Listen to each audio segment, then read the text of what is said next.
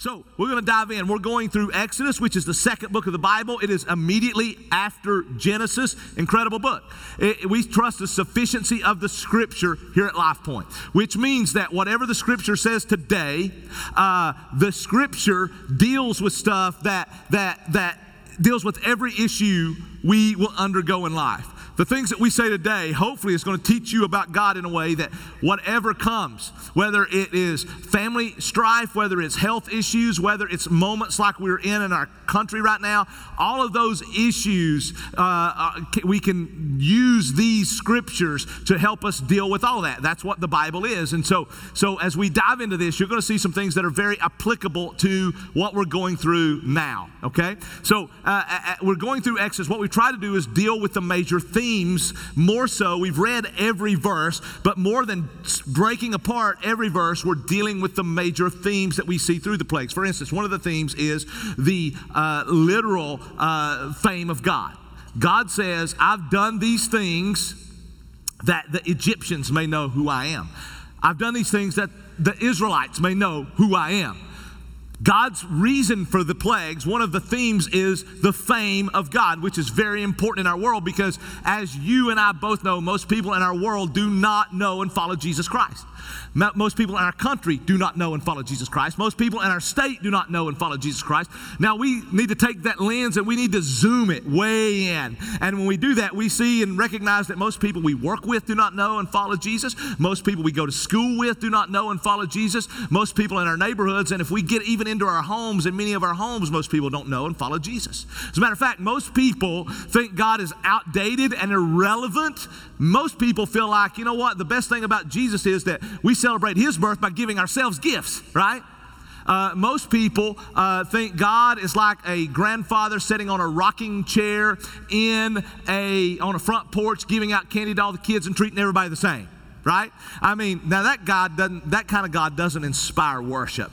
Doesn't inspire my worship. That kind of God inspires you to be nice maybe, but he doesn't inspire worship. That kind of God's not going to inspire you to lay everything on the line, right? And so we need to know God, and that's what we see in the plagues. Matter of fact, if you think God is outdated and irrelevant, then you don't know the God of the Bible.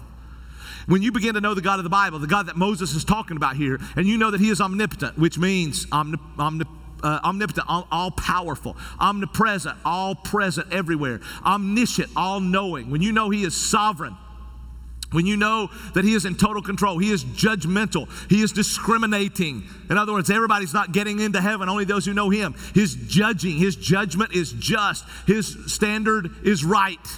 When you know those things, you're not going to think God's outdated and irrelevant. You might revere him and fear him, but you're not going to minimize him by thinking he's outdated and irrelevant. So I'm hoping you're getting to know God through these plagues. I'm hoping that getting to know God through these plagues is helping you deal with issues that come your way. And so as we look at this, we've looked at 9 of the 10 plagues, and today we're going to look at Moses laying out the 10th plague, which will hit in chapter 12. He does some introduction here because it's the last one, and he does some preparation, all right, to get the folks ready to Exodus, right, to exit. So let's dive in. Let's look at chapter 11. We're going to cover the whole chapter. It's only 10 verses this time. So let's read verses 1 through 8 from the beginning. It says, "The Lord said to Moses, 'Yet one plague more, and I will bring upon Pharaoh and upon Egypt afterward. He will let you go from here. When he lets you go, he will drive you away completely. Speak now in the hearing of the people, that they ask every man his neighbor and every woman of her neighbor for silver and gold and jewelry.' And the Lord gave the people favor in the sight of the Egyptians.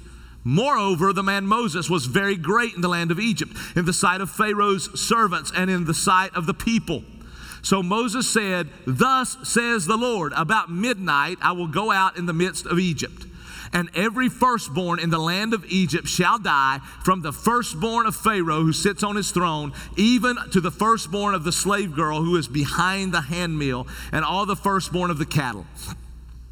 There shall be a great cry throughout all the land of Egypt, such as there has never been nor ever will be again. But not a dog shall growl against any of the people of Israel, either man nor beast, that you may know that the Lord makes a distinction between Egypt and Israel. And all these your servants shall come down to me and bow down to me, saying, get out, you and all the people who follow you. And after that, I will go out. And he went out from Pharaoh in hot anger. All right, now this is an incredible passage, and we're going to learn some amazing truths as we start rehashing, to be quite honest with you, a dominant theme here. Notice that God tells Moses, I'm going to do one more plague, only one more. After this plague, he's not just going to let you leave. Pharaoh's going to run you out of town, okay? Now, the theme that we've seen, the dominant theme outside of the fame of God, probably is the sovereignty of God, runs all through the plagues. Every plague, God is screaming his sovereignty. It's in every plague. Here you see the sovereignty of God. Notice, God doesn't say, Moses, man, I hope this is the last one. I mean, I think he's broke down. I think he's wore down. I hope I don't have to continue doing this to Egypt. I hope this is it. No, God says, Moses, this is it. He declares this is the last. This is the end. He declares it. Now, notice God doesn't tell what's going to happen in the future in vague terms. He doesn't predict the future, in other words, in vague terms like a fortune teller or a psychic. Right? You know, fortune telling, you know, psychic, man, all these 900 numbers or whatever you see on your TV, call a psychic. And man, I mean, think about it. They talk in vague terms, right? I mean, man, I see some great things in your life. Really? I mean, good. I see some bad things. I mean, a single lady goes in and the psychic says, calls a psychic, well, you know, I see a wedding bells in your future. You know, and that woman's like so excited. Are you kidding? I know it's a crazy fee, but I'm going to give you a tip because that's what I wanted to hear, right? I mean, listen, psychics speak in general. Don't go see a psychic. Not only is it sinful, first off, because it's sinful. Second off, because it's just stupid, right? I mean, if you do go see a psychic, please don't tell anybody, okay? If you do go see a psychic and tell someone, please don't tell them you go to Life Point, okay? So don't go see a psychic. Okay? Come and see me. Give that money to the church and come and see me. I'll tell you your future. You're going to get sick. You're going to die. Okay? Guaranteed. Unless Jesus returns. And the Titans are not going to win the Super Bowl this year, right? I mean, we could go on and on. There's some things that we could tell. So the bottom line is God's not like a psychic. He's not like a fortune teller who can speak in vague terms about what's going to happen. He can specifically, clearly tell you exactly what's going to happen. He didn't say, I hope this is the last one, Moses. Man, I don't want to keep doing this to the Egyptians. He said, no, this is the last one. He didn't say, Egypt will pay one day.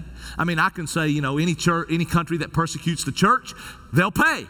Because we know vengeance is mine, says the Lord. That's a general statement. God didn't say, well, they'll pay one day. God said, to debt now they're going to pay. He says how? The firstborn is going to die. He says when? Midnight. He says who it's going to affect. Egyptians, not those in Goshen, not the Hebrews, not the Jews, not the Israels, not God, not Israel, not God's people, right?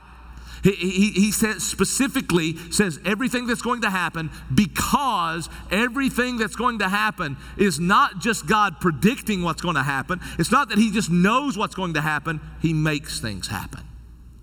He creates it. He ordains it, right? I mean, one commentator says that in doing this, Moses was writing to help the Israelites know that they didn't just have to trust God as things happen to them.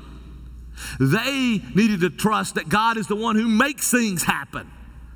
Now think about that truth for a moment. There's a huge difference in how you approach things. You either look at everything that happens, if you're a Christian, and you say, oh man, I know this has happened, and man, I know God can take it and make it into good. That's true.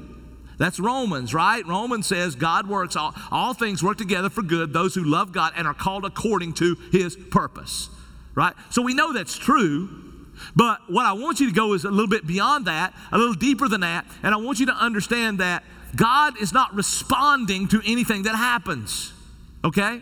God doesn't look out and respond and say, okay, I got to work to make this good. God makes things happen. God is in charge of what happens. That's why we need to look at this moment, and we need to look at what happened in Louisiana. We need to look at what happened in Minnesota. We need to look at what happened in Dallas. And we, as Christians, we don't need to look out into those moments and say, oh, wow, this is horrible, but God can make it into good. We need to look out and say, we know he will make it into good for those who love him, but we need to look at it and are called according to his purpose, but we need to look at it and say, okay, God is in control of this moment. He's not responding to this moment. And then how will we live in this moment to be agents that represent God's kingdom in this moment? Right? Because that's what everything's about. Everything's about the fame of God. And so we need to look at what's going on in Louisiana and Dallas and in Minnesota and say, okay, God is in control of this. This is somehow, we can't understand it because a finite mind can never fully understand infinite. We cannot fully understand it, but we know God's in control, even when it doesn't make sense. So we look at it and say, okay, this too is about God and His fame. I am His child. How do I embrace and live in this moment for the glory of God? That should be our task in this and every moment.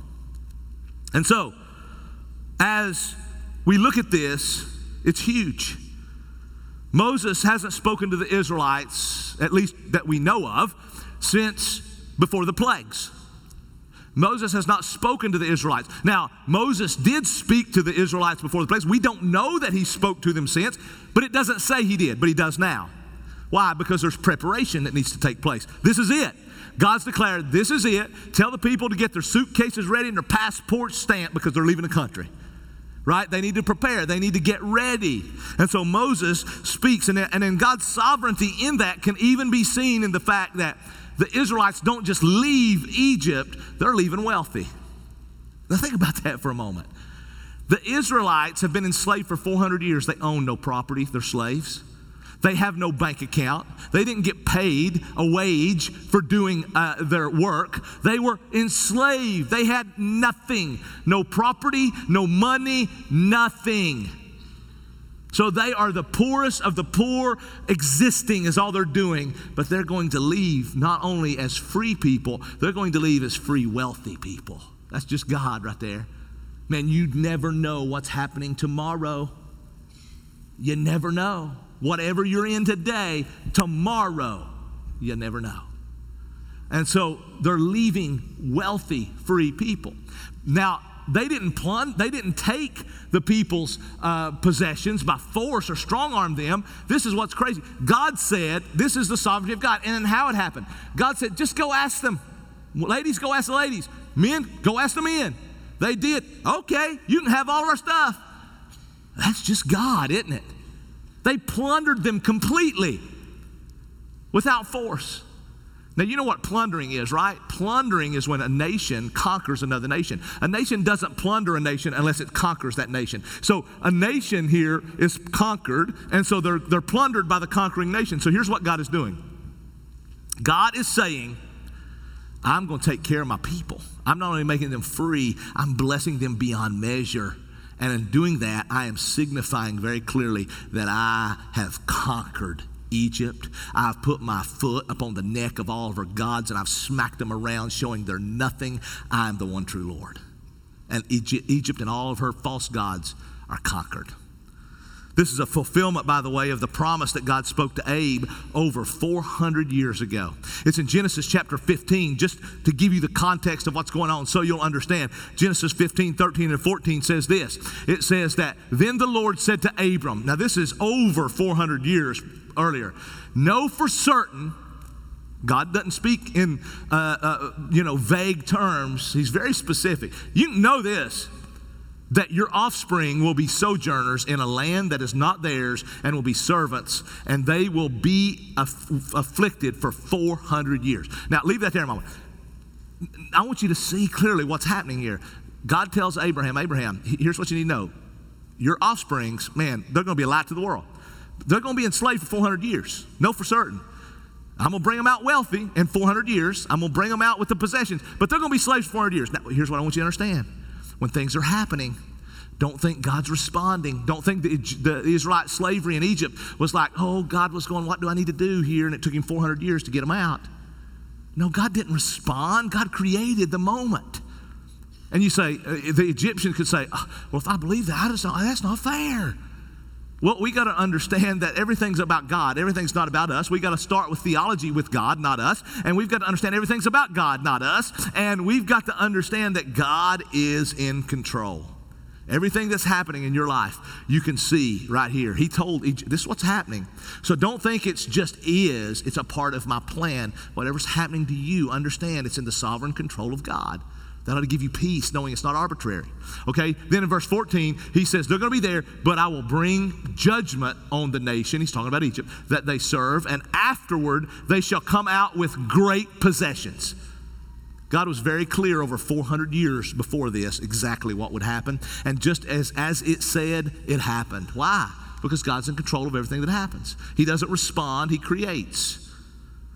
God doesn't respond, he creates. Now, Ligon Duncan points out, and I love this, he points out the fact that the thing that God blessed Israel with, and he blessed them with just a bounty of possession, right, and wealth, the thing that he blessed them with was used for both good and bad purposes, good and evil.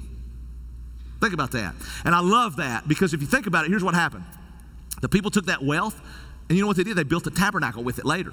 That's great. You know what else they did with it? They took it and molded a golden calf to worship out of the gold. See, that's not great. See, they use some of it for good and some of it for evil. And here's the reason I think that's so great. And even in this story, we can see everything that we have is by the hand of God. All the money that you have, all the resources that you have, all the possessions, all the relationships, your wife, your family, your kids, the air you breathe, everything is a gift from God entrusted to you. Now, none of that is evil, but it can be used for good or evil. Money, for example. Take your money. Money's not evil. The Bible doesn't say money's evil. The Bible says the love of money's evil. So money's not evil. But here's what happens. How you use it will determine whether it becomes good or evil. When you use it to honor God, it's good. When you use it to dishonor him, it's evil. Now let me help you to grasp what it means to honor God, because when you hear that, some of you say, oh, well, that means if I've got the money I give to God is good, the money I keep for myself is evil. Not at all. No, when you read the scripture, not at all. God wants you to use, he gives you stuff to enjoy life.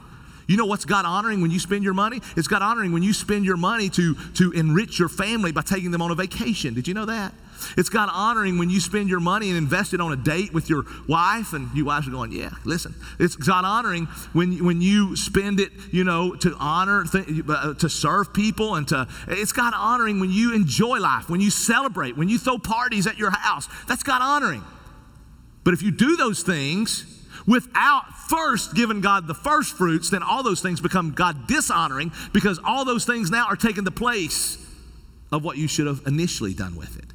So you give God the first fruits, you give God the first, you tithe, then you use those things for noble purposes and for enriching purposes to enjoy life and thank God that you're on vacation, and buy food and thank God that he's giving you food to eat, and, you know, pay your electricity bill and thank God that he's giving you air conditioning. Those are God honoring things, right?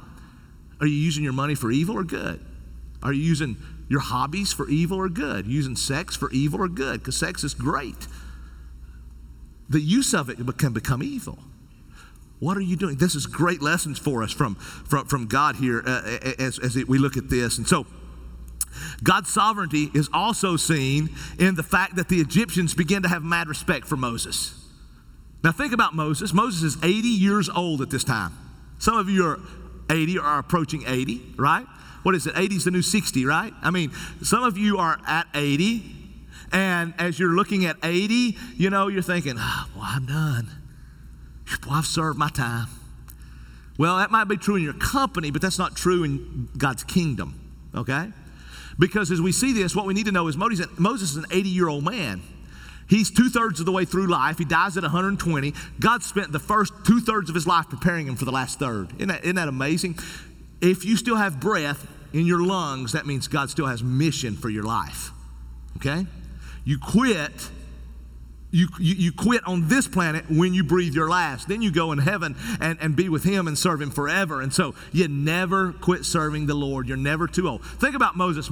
Did you realize Moses had a speech problem? Remember, Moses had this speech problem that caused him to be very insecure, not think he knew what he was doing, not think he could accomplish what he wanted to accomplish. I can't do this, God. I can't do this. Man, how many of us think, I can't do this, God?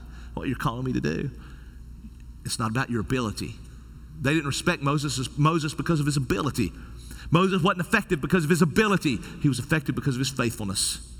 Think about Moses. Did you realize Moses was a murderer? I mean, dude murdered a guy 40 years ago. He saw him mistreating an Egyptian.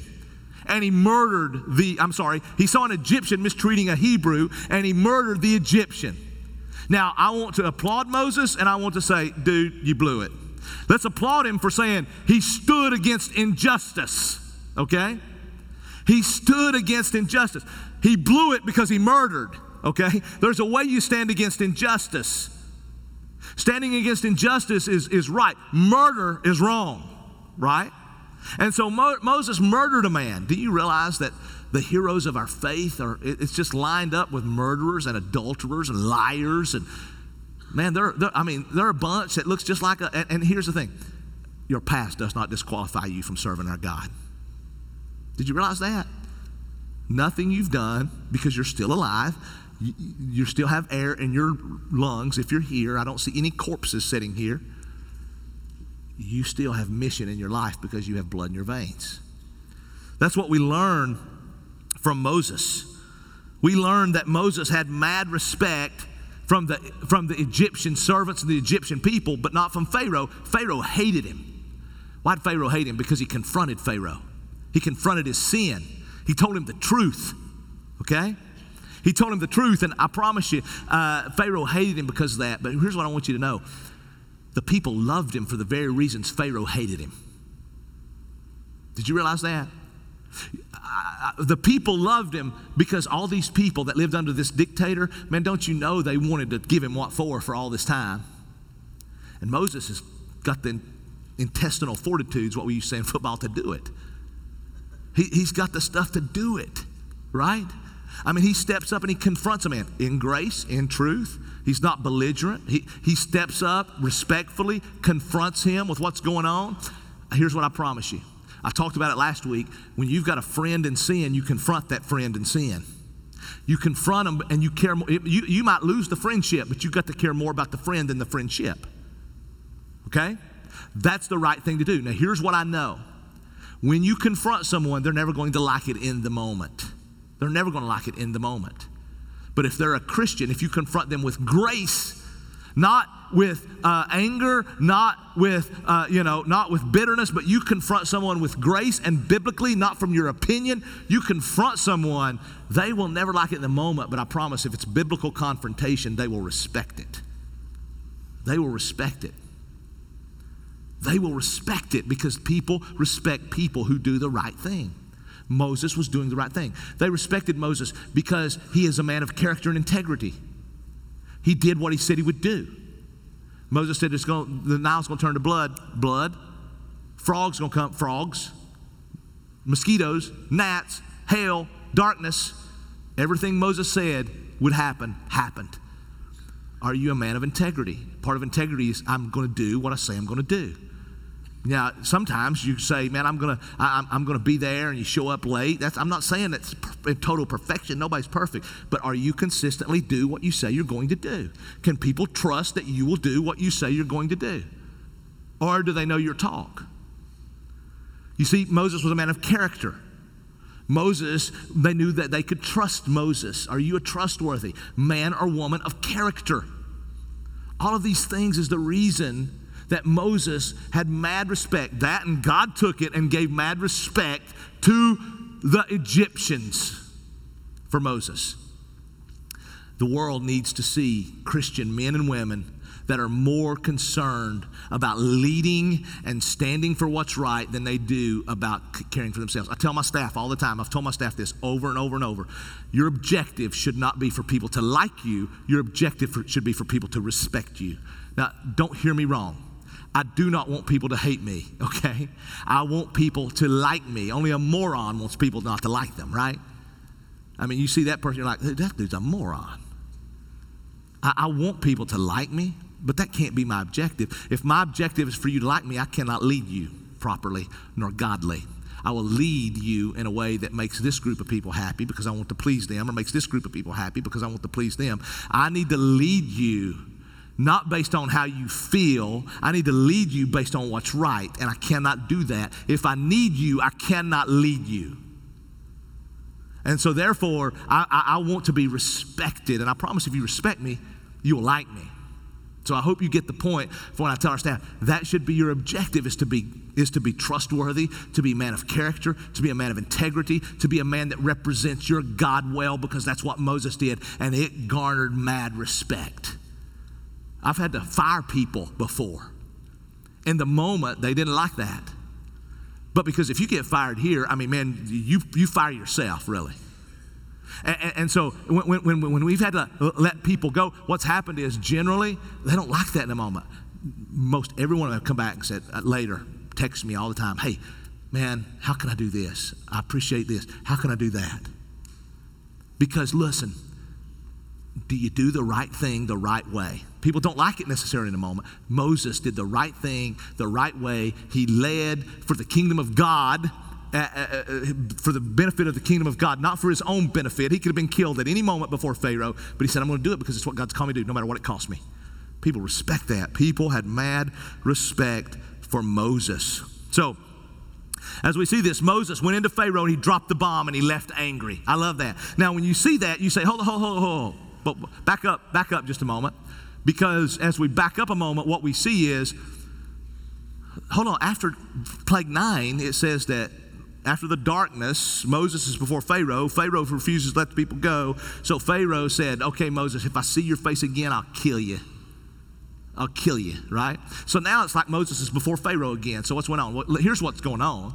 Moses is before Pharaoh. I don't think he ever left. Moses is before Pharaoh. Pharaoh said, Moses, let me tell you, after plague 9, Moses, let me tell you this.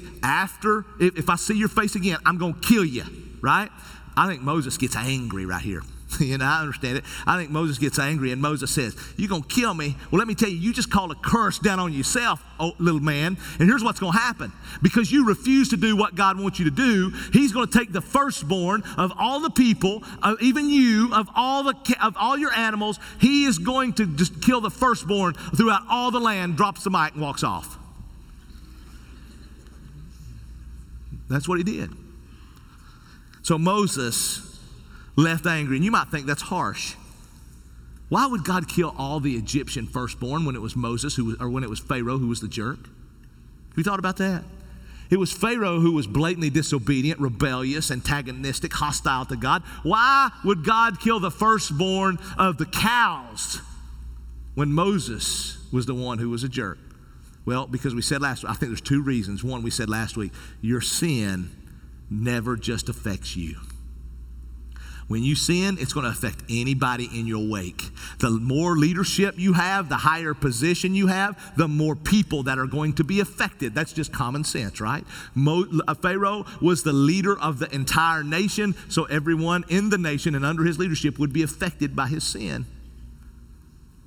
Just like if the president of the United States is in grievous sin, the whole country is going to be affected. That's just common sense. Husband, you commit sin, your wife, your children. Wife, you commit sin, your husband, your children, on and on and on. Our sin never just affects us, it affects everyone in our wake. Secondly, there are no truly innocent people on the planet. There are no truly innocent people on the planet. We want to say, well, what about the innocent person in a jungle somewhere that's never heard the gospel? Well, first, we're assuming they're an innocent person. There are no innocent people because we're all born hell-bound. We're all born with a heart that goes against God. So there are no innocent people, first off. There are no innocent people in Egypt. Now, think about this. The Egyptians had enslaved the Hebrews for 400 years. Now, Pharaoh at any moment could have declared they're gone, and all, but there were millions of people in Egypt. Where were they? Why would their cries not stand up and say, what are you doing, Pharaoh? It is a sin to own people. Slavery is wrong. You say, well, he might have killed them. Okay, so where does the scripture say that we only do stuff if it doesn't harm us at all? Do the right thing if you get something out of it. No, we do what's right, no matter the cost. You lose a friend, so be it if you're doing it for the right reason. You lose your job, so be it if you're doing it for the right reason. Right? Where are those people? And so, listen, when you affect, and here's what I need you to understand, and this speaks to the moment that we live in our culture. There are sins of commission, and there are sins of omission. Sins of commission are sins that we know we do something that dishonors God. It's a sinful act. That's a sin of commission. There are sins of omission. Sins of omission are sins that I commit where I know I should do something. I should stand for something. I should stand against injustice until that day, and I refuse to do it. You will answer for both your sins of commission and your sins of omission on Judgment Day. There's not a Christian will stand before God and answer and be judged about his righteousness or her righteousness. If you are a true believer, that's taken care of. The judgment will not be, are you righteous or not? That is in Jesus. But the judgment will be based on how you have lived and what you've done with what you've been given, including the moments. You will be judged according to that, and I want you to be judged well as your pastor. I want to present the truth so that I want to proclaim the truth so that I can present you holy, as the Scripture tells us, to Christ. That's my job. And I want to proclaim the truth to present you well at judgment. And what you need to understand is when you remain silent in such a time as this, you're complicit in the whole deal. It's a sin of omission. And we need to repent of sins of omission, and we need to know that sin divides, but the gospel unites, and be champions for the gospel.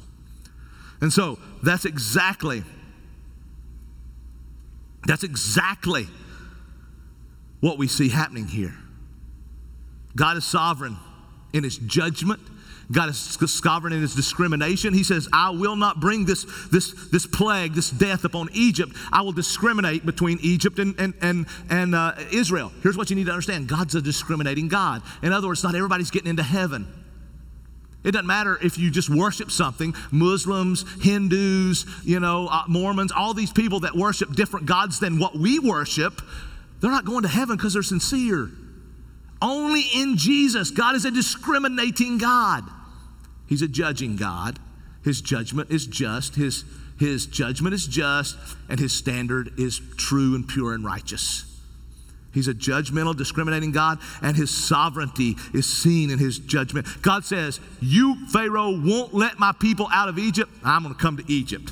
I'm going to come to you. I'm going to send my angel of death through, and he is going to take the firstborn. Here's the lesson for all people.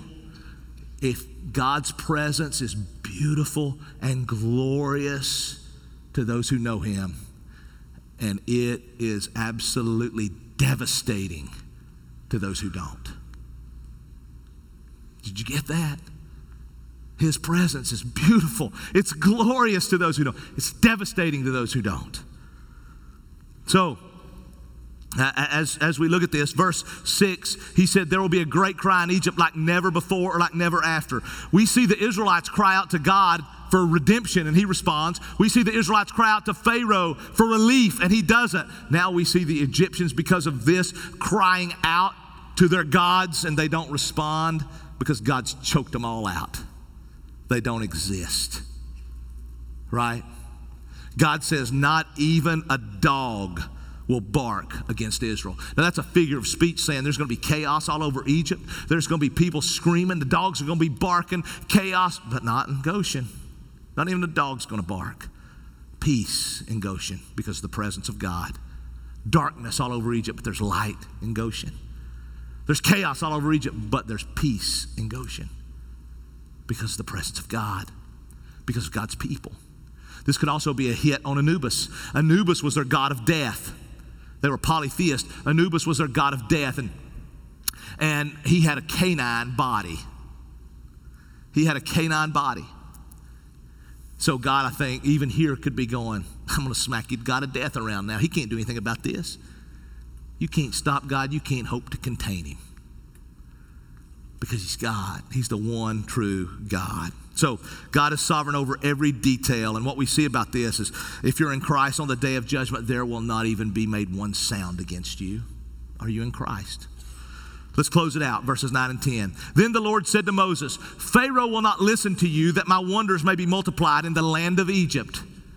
Do you see why God's doing this? He's not going to listen. This is about my fame. This is about my glory. He's not going to listen so my wonders may be multiplied. Look at what he says. Moses and Aaron did all these things, all these wonders before Pharaoh, and the Lord hardened Pharaoh's heart. We got to talk. That's what my point is here, because we see it over and over. And he did not let the people of Israel go out of his land. Here we see that God is sovereign over the heart. I could read them all to you because they're everywhere. But what you need to know is from the plagues, in the plagues that we've covered this summer, 19 times we see a reference to the hardening of Pharaoh's heart. 3 times Pharaoh hardens his own heart. 6 times it's just in general hardening, and 10 times it says God hardened Pharaoh's heart. 19 times. Now what we do is we see this, and sometimes it makes somebody feel a little nervous. Oh, what does that? Well, that makes me nervous. God hardened his heart. And listen, that shouldn't make you nervous. If we completely understand it, it wouldn't, because it doesn't mean that God hardened Pharaoh against his desires. It was not like, please don't get the picture of like Pharaoh's really wanting to serve God here. Pharaoh's he wanted to break after plague 1. He wanted to tap after plague 1 and say, I'm out. That wasn't what was happening. Pharaoh didn't want to serve God at all. God's not forcing Pharaoh against his desires. He's hardening him in his desires. Pharaoh's responsible for his actions. Pharaoh's responsible for his sins, just as you are, because they were exactly what Pharaoh wanted to do. Right? I mean, you got to understand God's sovereignty, and God's sovereign over the heart does not mean that you're a robot. It doesn't mean you're a puppet, because robots do exactly what they're programmed, you know, and puppets do exactly what the puller of the strings tells them to do. That's not what you don't do anything under compulsion. The Bible says that God's sovereignty doesn't do violence to our will. It doesn't violate. In other words, here's what you need to understand. At birth, we are all hell-bound. Okay? At birth, we're all hell-bound. We're all headed to hell because of sin. We're born sinners. You say, well, that wasn't fair because Adam and Eve sinned and I got to pay for it. Okay, you've all chosen to sin, okay? Either way you look at it, you're born sinners and you've chosen to just, go hog wild with it, right? I mean, we're born sinners and we choose to sin. So we're guilty. We're guilty of God before God. Sin divides. Sin separates. Sin separates us from God. As a result of that, our hearts are dead. He says in Ephesians, you're dead in your sins and trespasses, right? And so here's the issue. Our hearts are inclined toward evil always. That's what the Bible says. We don't love God. We don't seek God. The Bible says no one seeks God. We seek the things of God, but no one seeks God. When the Bible says seek God and you'll find him when you seek him with all your heart, it's talking to a Christian whose heart's been alive. That's our job. My job is to seek God, run hard after him every day. But the Bible says that there's not a person who is not redeemed that seeks God, because we're hardened. Pharaoh was hardened. And so if you notice, that didn't take his ability to respond away. In plagues 1, 2, 4, 5, 7, 8. I think I got those right. 1, 2, 4, 5, 7, and 8. 6 plagues. God gave him an opportunity to respond. Pharaoh, if you will release them, it won't happen. If you don't release them, this is what's going to happen. Now it's going to be blood. Frogs going to be everywhere if you don't do it. He had an opportunity to respond, but he didn't, because his heart's hard. So it's not an issue of fairness, because he had the opportunity. Let me tell you what the issue of fairness is. Why did God soften Moses' heart? That's the issue of fairness. Why did he soften my heart? Because the issue is our hearts are bent against God. The only way that my heart can know God is if the Holy Spirit convicts me.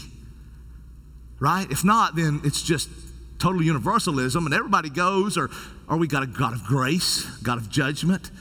So it's not about, what's fair is not that Pharaoh, God didn't soften his heart. What's fair is that, the question of fairness is, why did God soften mine? Because I don't deserve it. That's what's grace. That's what's grace about it, right? So God is sovereign over the heart. He's sovereign over everything. There's nothing outside of God's control, including this moment we live in. What will you do in this moment to bring God glory? I haven't even said our takeaway, and now I'm gonna go to it. Our takeaway is death and deliverance. You see, that's what we see, isn't it? God's announcing death to Egypt, deliverance for Israel. He's announcing death to those who oppose him, and he's announcing deliverance to those who put the blood of the Lamb on the doorpost of their home. Today, for you, he's announcing death. Physical death, we all physically die because of sin, but he's announcing spiritual death, annihilation apart from him, spending eternity apart from him, not annihilation, apart from him. He's announcing spiritual death to those who oppose him, and he's announcing deliverance to those who have the blood of the Lamb, Jesus Christ, upon their heart. Which one are you? Which one are you? Death or deliverance? Death or deliverance? We're going to pray. Travis and the band's going to come out. And as Travis and the band come out, this is our time of response. We should have, everybody should respond. You've heard God's word. Some of you are going to respond by worship, by singing. Some of you are going to respond by repenting of something. Some of you are going to respond in prayer about what's happening and how God can help you be a bigger part of the change and what needs to happen. And what can we do? God's going to cause some of you to have some things on your heart. Some of you are just going to respond in worship because God is sovereign. God is, you're seeing that through the plagues. We're going to respond in giving and tithing, honoring God with the money He's given us. I don't know how you respond. That's between you and the Holy Spirit. But I ask that you be obedient and respond as He has called you to. So I'm going to pray and we're going to respond. So let's do that, please. Father, we love you so much. Thank you for your amazing grace. Thank you that you're a God who delivers through your grace. God, I don't know why you saved me. I'm grateful that you did. Thank you, Father, for your grace. God, I pray for those here today who don't know you. I pray that you would soften their hearts. I pray that you would convict them. I pray that they would know who you are. God, I pray for all of us here today that we would look at the moment in our time and that we would say, what can we do to be the change? What can we do to step into this moment and to love and to serve and to be agents of the gospel and represent the kingdom well? God, I pray that today, thank you for those to whom you've announced deliverance. And I pray for those to whom you've announced judgment, that they can also be delivered today. We love you and praise you in Jesus' name. Amen.